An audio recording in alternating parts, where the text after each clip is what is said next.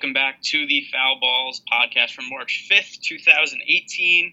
And this is like a pretty good 7-game slate because there's already a good amount of value, and there's also a bunch of guys who are questionable to play also. So I think this should be a good slate. There should be a lot of cheap guys to use, and the good thing about there being cheap guys to use, there's also a couple of good high-priced guys to pay up for, which obviously goes well with the cheap players. So first game on the slate, the Detroit Pistons at the Cleveland Cavaliers. This should be a really high-scoring game. It's two not very great defensive teams, and Cavs play at a pretty fast pace. Pistons have been playing at a faster pace since the Blake Griffin trade. I think that Andre Drummond at 9,500 is a good target to pay up for. Blake Griffin really strong at 7,900. That's just way too cheap for him. And then James Ennis is at 3,400. He's been starting in place of Stanley Johnson over the last couple games, and actually last 3 games. In the last 2 games, 33 and 30 minutes for James Ennis. So at 3,400, I think that he is a good target for a cheap price and a lot of minutes. From the Cavs side of the game, I think LeBron is the best player to pay up for again. There's just so much security in using LeBron paired with a lot of upside. He hasn't scored less than 54 fantasy points since the trade deadline. And at 11,700, he has, huge upside. His upside is as big as anybody on the slate. And then also, if his worst case scenario is 54 fantasy points, not really that bad of a result for 5,700. And then also from the Cavs, Larry Nance Jr., 5,300. He's a really strong value play. Tristan Thompson, I think he rolled an ankle last game, and he's expected to miss at least a week. It's probably going to be longer than that. So Larry Nance is going to start while he's out, and Nance is probably going to have to play a lot of minutes. They've basically only been playing 2 centers, and it's been Nance and Thompson basically splitting minutes. So Nance should play 35-plus minutes maybe in this game. Zizic maybe plays some minutes, but it's going to be mostly Larry Nance. Yeah, and with Thompson out, this game probably plays a little bit faster. I think, Thompson's not particularly good, but I think his defense and rebounding just makes for a little bit slower of a game than Larry Nance's athleticism. But either way, this game should be reasonably high scoring. The total's at 218.5. It's the second highest over-under on the slate behind the Lakers-Blazers game. And both of these teams have just been bad defensively. And the prices are pretty reasonable, so Nance makes the most sense, getting extra minutes with Thompson out. Blake Griffin's priced down. Drummond he's kind of been underpriced for a little while now. I think he's usable. LeBron maybe needs to be even more expensive than 11,700 because there's just so much security, like you said, and the upside is massive. And then there are a bunch of other Cavs guys that I think are in play, but as you said, there's so much value on this slate that I don't think I'll go out of my way to stack the game. LeBron and Nance make sense in lineups just because of how cheap they are. Blake Griffin, James Ennis because of how cheap they are. Maybe some Drummond, maybe some Ish Smith. But I don't think I'm reaching for guys like Kyle Korver. I do think Rodney Hood is usable, but there's probably better values than, let's say, George Hill. So I think those are kind of fringe plays, and maybe there's only 4 or 5 players to really have in your core from this game. I don't think I'll have any lineups where I go with 7 players, let's say, from this game, because it's too much of a reach to stack when there's so much other value around on other games. Yeah, Jeff Green was ruled out again. So the last 2 games that Jeff Green was out, Rodney Hood played 30 minutes and 26 minutes. So we could probably expect somewhere in the 28 or the 26 to 30 minute range for Rodney Hood. So that does make him usable. I didn't realize that Jeff Green had already been ruled out. I was thinking he was questionable, but I think Rodney Hood is fine as a GPP play at 4,500. Next game on the slate, we have the Milwaukee Bucks at the Indiana Pacers. These teams basically just played against each other. So what was the score of that game, just kind of out of curiosity? It was 96-103, fairly low-scoring game. Giannis at 10,400. That is pretty cheap for him. I do prefer to pay up for LeBron still, though. Jabari Parker is at 4,900. I know we've been targeting him recently, except this is the tail end of a back-to-back for him. The Bucks are playing Sunday night, so Parker didn't rest for the last back-to-back, except he did only play 18 minutes. So I think that he's a fade for this spot, unless we find out that for sure he's going to be playing more minutes, but kind of doubt it. From the Pacers side of the game, Victor Oladipo's fine to roster at 9,100, but still kind of more just a fringe play and not somebody I really want a lot of exposure to. Somebody who I do think is in play, I think he's back in the mix for me. Miles Turner played 38 minutes today against the Wizards. The game before against the Bucks, played 30 minutes. He got in foul trouble against Atlanta the game before, but then the game before that against Atlanta, he played 36 minutes. So it looks like the minutes for Turner are trending upward. He always is in risk of fouls, so not a cash option, just GPP. Except if he's going to stay out of foul trouble, it looks like he's going to be playing 35-plus minutes. Yeah, and this is a home game against the Bucks, who have been bad against centers all year. It's also the second half of a back-to-back for them. Both of the games, not both are road games, but this game is a road game, so they're traveling for the second half of the back-to-back. Could help Turner's matchup a little bit.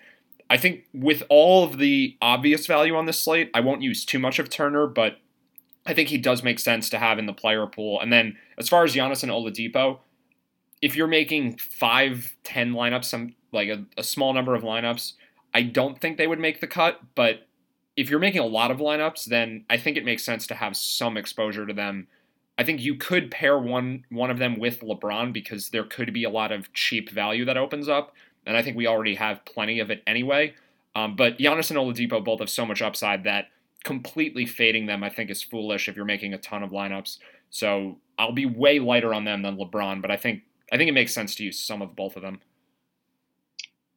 Okay, the next game on the slate, the Phoenix Suns at the Miami Heat. It's going to be tough, I think, to target Suns players in general for the rest of the year because they're just so in tank mode right now that the rotations are just goofy right now. So Alfred Payton did get ejected today, except it was only with like 2 minutes left in the game. He ended up playing 29 minutes. He was not going to play his full allotment of minutes, and it was because the Suns were in danger of winning that game. So it seems like if there's a game that they might potentially win, they're not going to be playing their starters as much minutes. And then obviously if they're getting blown out, they're not going to be playing their starters as much minutes. So I just think that the Suns, unless it's some spot like today where they're playing against the Hawks and it's like, oh, this is going to be a really up-paced game, I'm probably not going to want to have a lot of exposure to them. They're playing in Miami, which is a tough matchup for them, and also the tail end of a back-to-back. From the Heat side of the game, there is a decent amount of blowout risk here. They're right now 9-point favorites. And then also, as I had said before, the Suns also just bad. Playing on the tail end of a back-to-back. We don't know what kind of weird things they're going to be doing with their starters. So I think it's a justified point spread. From the Heat side of the game, Tyler Johnson, Wayne Ellington, and Bam Adebayo are all questionable right now. If all of them are out, then there is value there's upside in guys like Whiteside, James Johnson, and Kelly Olynyk. Somehow none of them played a lot of minutes last game, even with all of those guys out. So I don't think any of them are great plays, except I think they'd all be worth looking at in GPP. So the Heat are actually up to 10-point favorites now. I think there is a ton of blowout risk here, especially if Miami is fully healthy. If all the guys are playing, I think this game could just be entirely a fade. On the Phoenix side, I think there's only 2 players I would even consider. TJ Warren's only at 6,100, which is just a really low price for him. So I think he could make the player pool even if he's more of a fringe play. And then I guess Tyson Chandler could rest. I mean, he hasn't played back-to-backs all year, so maybe Alex Len at 5,500 ends up playing 30-something minutes again because Chandler isn't active. So I think Len would potentially make the most sense for the Suns if Chandler doesn't play, and I think that that's a fairly reasonable assumption. And then the Heat will just have to see what the injury news brings, because if everyone's playing, then I think we can't really use anyone, even in a plus matchup. Yeah, off the top of my head, I don't think Tyson Chandler's played on the tail end of a back-to-back all year. But he also hasn't played for a while until Sunday, so that's another weird situation for the Suns. So yeah, I don't know. I don't really know what they're going to do, and there's so many injuries for the Heat. I think it's just kind of a wait and see for this game. Well, the Suns are at least a little better than, let's say, the Kings at reporting rest news, and this is a 7:30 game, so it's only 30 minutes after lock. I think we'll definitely know if Tyson Chandler is going to play or not before lock, so at least we'll get the information even if we don't have it right now. All right, next game is the Boston Celtics at the Chicago Bulls. From the Celtics side, I don't really think that there's any particularly great plays. I say this all the time with the Celtics, but it's just spread minutes, spread production, and they never really have anybody who's that cheap unless there's injuries. Everybody's kind of other Kyrie's in like the 8,000s, then everybody else is like the 5,000 to 6,000 range. And yeah, every once in a while there's going to be a big game there, except I wouldn't think of it as you have to play them because you might miss out. It's easier to just fade the whole situation because it's only going to be once every couple of weeks that there's a big game from a Celtics player, and it's going to come at low ownership anyway. From the Bulls side of the game, it is a very tough matchup, but I think that Bobby Portis is worth rostering. He's 6,200. He's a really good per-minute fantasy producer. He scores 25.5 fantasy points in 22 minutes per game this year. And the Bulls are switching up their starting lineup. Portis is starting at center with Felicio coming off the bench. So I think Portis is worth looking at 6,200. And then Zach LaVine at 6,600. Once again, tough matchup, but I just think that's a little bit too cheap for LaVine, who's overall been really good for the Bulls this year. Yeah, I agree with you on LaVine. And then Portis, the concern with him is always if he just doesn't get minutes because maybe the starters are outplaying him. But if he is starting them, there's a lot more minutes security. So I think Portis is actually much safer on this slate than he normally is. And then a price that kind of just jumps out from the Celtics side, Al Horford was up to 8,000 on DraftKings just a month ago. He's all the way down to 6,300 in a plus matchup. He's been playing the same amount of minutes recently that he's always played. He just isn't really doing much. Do you have any idea what's going on with Horford? Well, for one, the Celtics, I think, have been in a lot of blowouts in both directions recently. And then I think his minutes have also just kind of been down in general, though. 31, 21, 24, 32. Yeah, they just haven't really been playing a lot of minutes recently. He also hasn't played well when he's been on the court, but a lot of it is just the minutes down, maybe getting ready for the playoffs. I don't really know exactly what the reasoning is. He had a stretch for a while in January and February where he was scoring over a point per minute in basically every game, and I don't think he's done that since, looks like February 4th was the last time, where he's done it once since then where he scored more points than minutes played. I guess he just hasn't played well, but I think there is upside for him, and maybe the low ownership, like you said, could be a reason to use him. This is basically as cheap as he's ever been, and Daniel Tice is also questionable, so if he doesn't play, maybe Horford plays. I don't know. There's a few extra minutes there. And then I guess on that note, would you use Aaron Baines if Tice is ruled out? No, I don't think so. Tice has missed the last couple of games, and Baines played 22 minutes and 12 minutes in those two games. Yeah, I guess Marcus Morris is back, so he's playing more minutes, and Marcus Smart is back. Oh, you know what the other thing is? I forgot. Monroe is in the Celtics rotation now and is playing minutes. There it is. So there's the guy we forgot about. Takes away some minutes from Horford. Yeah, and that takes away minutes from Baines too. And yeah, that kind of just is a whole mess for Boston. They have too many good players, so just bad for our purposes. All right, the next game on the slate, not a game with too many good players. The Memphis Grizzlies at the San Antonio Spurs. The Grizzlies have already ruled out Tyreke Evans, Andrew Harrison,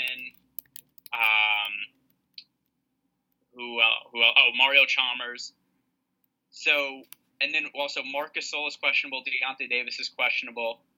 It's so many guys who we don't know are going to be playing or not. So there could potentially be a lot of value here, but it's kind of hard to know where it is. I think Kobe Simmons and Ben McLemore are kind of fringe value plays. Tough matchup. They're cheap. Neither of them are particularly good, but still cheap in a lot of minutes, so they could be worth using. From the Spurs side of the game, LaMarcus Aldridge is questionable. So if he's out, then Pau Gasol, there's some value with him. Davis Bertans going to end up drawing the start. But overall, there's just a lot of questionable players here. So what I'm kind of hoping happens is that we just go into lock where everybody's questionable, and then we don't really have to pick anybody from this shitty game, because there probably isn't going to be a ton of scoring regardless of the situation. It's kind of hard to pass up value when we know it exists. But the easiest situation would just be everybody's questionable, and then there's enough uncertainty where nobody's really rostering anybody. Well, these two teams, though, have actually given out their injury information in, I guess, a timely manner we've kind of known with Memphis and with the Spurs pretty early in the day recently who's playing and who's not playing. So I think it's maybe too optimistic to expect that we just won't get the updates and it's just an easier situation to avoid. I think we will know something, especially with Aldridge. I don't know how much this matters, but last time the Gasols played against each other, Pau Gasol had basically his best game of the season. He was 1 assist away from a triple-double. Either way, he's too cheap if Aldridge is out. So I don't know if you want to boost him because he's playing against Mark or downgrade him because it's a hard matchup defensively. But Marc Gasol is also questionable, so pick your narrative. Yeah, you got to pick something, right? Those are the two choices. Either it's better or it's worse. But I do think if Marc Gasol is out and Pau Gasol plays, the matchup definitely is easier. Marc Gasol is kind of the only reason the Grizzlies are even remotely good on defense, and they aren't even that good on defense. I think they actually are below average. Maybe they'd be the worst defensive team in the league without him. If Marc Gasol doesn't play, it's an easier matchup for the Spurs side. I guess there would be a lot of blowout risk, but then if LaMarcus Aldridge doesn't play, there's not that much blowout risk. So I think Pau could end up in a really good spot, and then I guess those cheaper Grizzlies like Kobe Simmons and Ben McLemore probably are worth using anyway because they're going to have to play a ton of minutes. The Grizzlies just don't have a lot of active players for this game. But yeah, like you said, we're going to have to wait on the news for Marc Gasol and for LaMarcus Aldridge and also for Deontay Davis. I'm just checking Ivan Rabb's price before we move on because he was really chalky last game and was terrible. So maybe people will be off him, but I can't find him for some reason. That would also depend on Marc Gasol being out. Yeah, do you know what Rab's price is? I lost it. It's not showing up here for some reason. He is at find him on the DraftKings app. 3,600. Yeah, if Gasol and Davis are out, then Rab has to be in play. So that would be someone to definitely use, even though this game is a pretty bad one overall. All right, next game on the slate is the Orlando Magic at the Utah Jazz. This is another game with a lot of blowout risk. The Orlando Magic are terrible this year. The Jazz have been playing much better recently since Rudy Gobert came back. They're also much better defensively. Vucevic and Gordon are both really cheap based on what we're accustomed to them being priced at. So maybe you could look at them in GPP, but they're very risky, and the only upside they have is just due to them being priced cheaper than they normally are. From the Jazz side of the game, I think that the Rubio-Gobert correlation makes some sense. Gobert has been priced up, but he's playing really well recently. And then Rubio, 6,500, is still cheaper than where he was prior to the injury. And he played 34 minutes last game, so no more minutes restriction for him. Yeah, this looks expensive for Gobert, and it kind of looks expensive for Rubio, but I think the matchup is good enough that both guys are in play. I think I'm probably going to be very light on this game overall, though, because the matchup for Orlando in Utah is a brutal one, and there's a lot of value on the slate. But I guess Rubio, I think, makes the most sense of any of these players. Yeah, definitely. And what was the injury? So he had a calf injury, and he was playing really, really well prior to the injury. I think he was priced in it was the mid 7,000s, if I remember correctly. And then it was just he got injured. He came back with a minutes restriction. So obviously only playing 18 to 25 minutes per game. He wasn't going to be producing as well. So there's still a little bit of pricing value on him. The issue, and it's a really good matchup. The Magic are giving up the third most fantasy points to point guards. The biggest issue to me is the blowout risk. So final game on the slate, Portland Trailblazers at the LA Clippers. Lakers. Yeah, they're playing the Lakers. Yeah. So from the Portland side of the game, Mo Harkless is questionable. If he can't play, Evan Turner is going to start in his place. Turner played 33 minutes last game, so I think in a plus matchup at 4,100, he's in play, but that's contingent on Harkless being out. Nurkic, fine as a GPP play, has upside, has a lot of downside. If I'm using a guard from the Trailblazers, it's going to be Lillard. McCollum has played decently lately, except he's gone up to 7,700. That's a lot more expensive than he's been for most of the year. So Lillard, I think, is the preferred guard. And from the Lakers side of the game, Lonzo Ball's at 7,300. I think that's okay. He's been playing much better than he was at the beginning of the season. He's actually making his shots now, which I think is really encouraging for him as a prospect. And the minutes lately, 34, 35 minutes the last couple games. Still working his way back from that knee injury, so I think we could see 36-plus minutes from him in this game.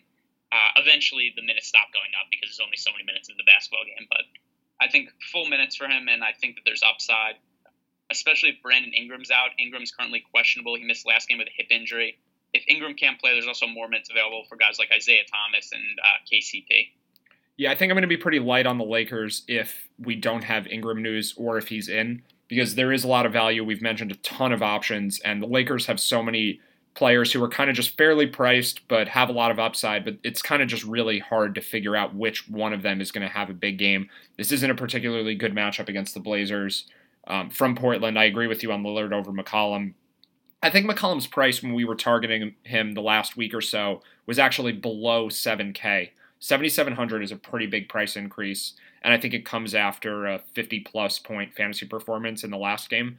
So he's just gotten too expensive. But if Ingram's out, then I think there are actually a bunch of Lakers that are much more viable. Ball is probably fine, but I think Kyle Kuzma is in play. It's more minutes for Kentavious Caldwell-Pope, who's just been ridiculous over the last couple weeks. And then maybe even Isaiah Thomas as a pivot off ball. And then Julius Randle has just been so good and priced still in the 7,000s, which is probably generally too cheap for him. So I think all of those guys are decent plays if Ingram's out. But if we don't have the status on Ingram, I think they're all just kind of fringe plays, and I probably wouldn't use much of any of them.